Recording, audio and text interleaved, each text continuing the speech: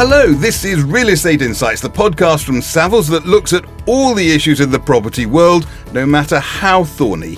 And today, ahead of the annual gathering of the great and the good of the warehousing world at Shed-Masters later this month, we're asking, is the supply of warehousing reaching breaking point? And if it is, what can developers, investors and occupiers do about that? Last year, I think the average take-up rate on big boxes was actually negative, so on average, warehouses were being let prior to completion. The demand for the construction materials, the contractors to do it, the labourers that are physically using the equipment is under pressure as well. There's certainly a flight to prime, a flight to quality, so with ESG high on many occupiers' agendas, the warehouses from which they operate must also be net carbon zero. I'm Guy Ruddle and I'm joined by three people steeped in the industrial and logistics sector and who between them cover everything from investment through building to the occupation and operation of warehouses. Let's start with Charlie Foster. He's a director in Savills' industrial investment team. He works with pension funds, property companies and private family trusts and the like on the sale and acquisition of industrial property. Charlie, welcome to the podcast. Hi Guy, thank you very much for having me. It's an absolute pleasure. Will Cooper is a director in the building and project consultancy team. His focus is on the delivery of commercial buildings in the UK. Will, hello.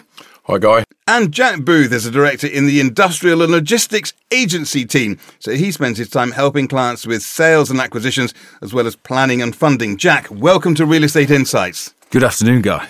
So let's get into this. We're talking about the supply of warehousing and the sort of crisis, can I say crisis, of a lack of supply compared to demand. You each have boots on the ground. You're out there in the field. Are all your clients talking about this all the time? Is the issue of supply something that everybody's talking about all the time, Jack?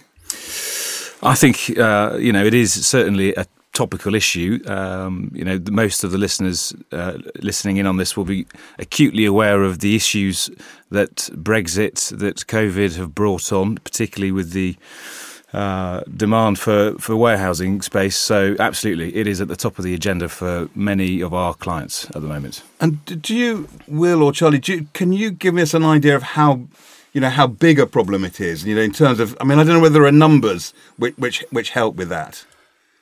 Well, from on the investment side of things, the greatest impact in my market is the impact on rental growth. So huge demand, limited supply, rental growth has been tracking up for probably the past 6 years now, and some London boroughs are up to double-digit rental forecasts for the next couple of years, and that's the main driver of the pricing that we're seeing in the capital markets. So, that's got to be an indication that there is just nothing like enough supply in the market. I think there was something like 50 million square feet of warehousing take-up the last 2 years, and at least that predicted this year and probably more next year. On the building side, Will, it's obvious that there's a loss of demand. Go out and build more. Yeah, absolutely, and that's what all our clients are saying. The developers and investors we're working for want the kit up. They want it up yesterday. Unfortunately, most developers and investors are doing exactly the same. So the demand for the construction materials, the contractors to do it, the labourers that are physically using the equipment is under pressure as well. In a similar way that demand is driving the rental growth, it's driving cost. There's the sort of the more obvious immediate cost increases. Steel has sort of more than doubled in the last probably 18 months, which has a knock-on effect on build cost.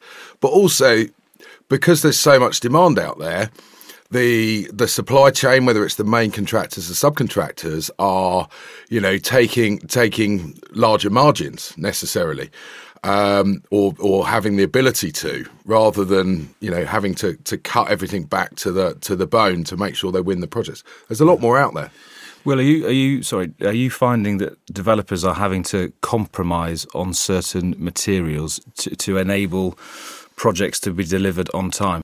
It's certainly a consideration. We've had instances where we've not necessarily going back to an old material, as you say, but I don't think we've ever considered specification of products because of the timescales and the procurement, the lead-in, as much as we are now. We're getting farther down the supply chain than ever before to hit the deliveries we need. There are sort of two areas, sort of ways I want to look at this. One is a sort of type of warehousing, or the type of development that's going on, and the other is the person in the market.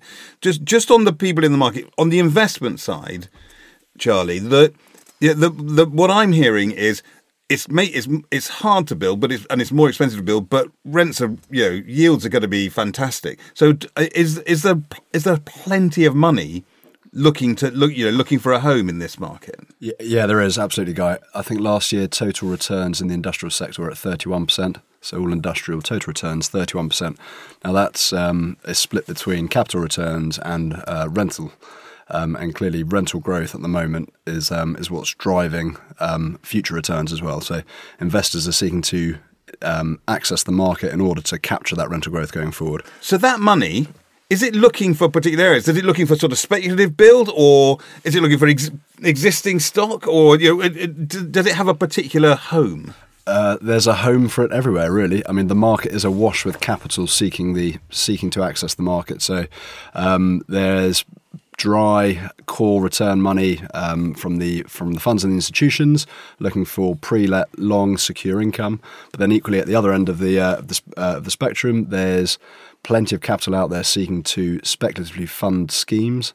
Now, this is being seen as an opportunity to access the market in a slightly less crowded environment, and given the underlying occupational fundamentals, and I think we'll probably come on to take-up rates at the moment. So last year, I think the average take-up rate on big boxes was actually negative. So on average, warehouses were being let prior to PC.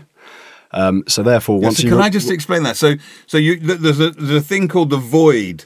The void rate, which is the amount of time between something's finished and it's occupied, and the figure was negative. So theoretically, stuff was occupied before it was finished. Yeah, now that's on average. Obviously, there are some schemes that would have obviously taken some time post PC, but on average, last year schemes were letting prior to PC. What does PC mean? Practical completion. Yeah. So obviously, the impact there on developers, if they know that they can build these schemes and get them let up in short order, and then exit that scheme, then they can then recycle that capital and move on to the next scheme. So clearly, it's all part of the process. Jack, from the occupier side, we've talked quite a lot about new development, and because I know we're talking about supply, and that one tends to think of new stuff. It's my technical term. That's a very real estate insights technical type term. But what about? I mean, if there is this shortage of supply, what about existing stock? That presumably there's lots of different types of existing stock. Is the stuff that needs to be repurposed to be fit for purpose, or is it all being well used already? I think within the markets that I primarily focus on, so the South East and London, supply is extremely low across all size bands. We're definitely seeing occupiers are focusing, or there's certainly a flight to prime, a flight to quality. So with ESG high on many occupiers' agendas, the warehouses from which they operate must also be net carbon zero and offer the same level of credentials that they are promoting. So I think, to answer the question, there's a lot of emphasis on building new supply, prime supply, and those second-hand obsolete buildings are sort of being knocked down and redeveloped where possible. There's two schools of thought on that. Obviously, a new building built to current building regulations and exceeding it in very many instances is going to be more sustainable to operate from. You've got lower heating bills, lower heat gain, etc., etc. But the flip side of that is two of your biggest elements of your building are your concrete floor slab and your steel frame, or concrete frame, but predominantly steel. And the embodied carbon that's in there is now something people are starting to take a lot more attention of. So, the knock it over, demolish it, crush the concrete, and then build a new one. There's so much embodied carbon in there, and it's almost like you're doing your sort of your capex versus your return with your money. You can almost be doing the same with your carbon. So, your building would have to be a heck of a lot more sustainable to offset that carbon from the redevelopment. Charlie, do investors care about ESG? Increasingly they do, yeah. I think probably a couple of years ago it was perhaps a bit more of a minor buzzword, but it wasn't necessarily a driver of investment rationale. Now, increasingly, I'd say perhaps even with the post-COP26, it now seems to be far more in the forefront of investors' minds. There's one particular scheme I can think of that's being branded as a net zero carbon development, and again, that's got huge investment interest in the scheme. It's not finished yet, but it's little bits like that now are actually really starting to drive that rationale. What I'd like to do briefly before we get on to our feature, Tell Me Something I Don't Know, is talk about potential solutions. I mean, for you, Charlie, it's not an issue, right? I mean, it sounds like solutions, we're fine. We're fine. For the investment side, it's fine. Is that right? Or are the worries that the investors have about this situation? I think the concerns investors have are accessing investment stock, and it's less correlated to the actual supply side issue that we've been discussing today. Investors and certainly agents are a fickle bunch. We forget from year to year. We're in the same spot as we were last year. Last January we sat down and thought, right, where are the sellers in this market? We know there's plenty of buyers out there, and yet the market ended up doing 17 billion in transaction volumes. Again, this year we've had a very rapid start to the year, and the market will continue to transact. So for us, it's less of an issue. It's more just finding the investment stock. So for you two, Jack and Will, on the build side, Will, and on the buying and selling for people, occupiers, Jack, is there a solution, or is this just something that has to be lived with for now? Well, I think clearly we need more supply, and with speculative development at a sort of levels that they are currently, it's going to be hard to sustain unless we look at releasing more land for development, which is a planning issue, and alternatively, looking at obsolete sites such as retail parks that are no longer fit for purpose, which are very land hungry, that may have a more suitable use for logistics, last mile, and warehousing going forward. Yeah, there's some nodding going on from you, Will, at that. I mean, Jack said it. I mean, the first thing is having the land available, getting it through the planning process. But once that's happened, it's facilitating the construction, looking at how the sites can be made development ready. Yep, there's an investment there. It's a risk, but from what we're hearing from these two guys, the risk is relatively limited because the occupiers are there and someone's going to come along and buy it. So looking at each site in its own on its own merits and looking at what can be done. So either when an occupier comes or there's a further commitment to start spending proper money and spec build, it happens quicker. Time now for Tell Me Something I Don't Know, this little feature that we have where you've got to come up with a little thought that sort of shines a light on the situation or whatever. You've all prepared something, have you? You've all been warned in advance. We haven't caught you by surprise. Where should we all start? This is a podcast, so from my left doesn't really matter. But Jack, tell me something I don't know. Well, look, given the issues around supply that we've just talked about, I'm going to suggest that in most areas across London now, land values for industrial and warehousing are greater than residential. No. Really? Not in all markets, clearly not in Kensington, but many areas around London, yes. As a property owner in South London, I might find that a bit depressing. Will, tell me something I don't know. Well, apart from the fact we could perhaps convert your house into a warehouse. Great, thanks. That could be a starting point. I'll tell Mrs. Ruddle. I'm going to say something I've been saying for years, which is, letting these buildings now is probably easier than it's ever been. Funding the buildings is clearly easier than it's ever been. And, the really clever bit and the bit that's the hardest to do right is delivering the buildings. Yeah. Which is your area, right? Absolutely. Never mind these two. You've got the hard job. Charlie, tell me something I don't know. Okay, Guy.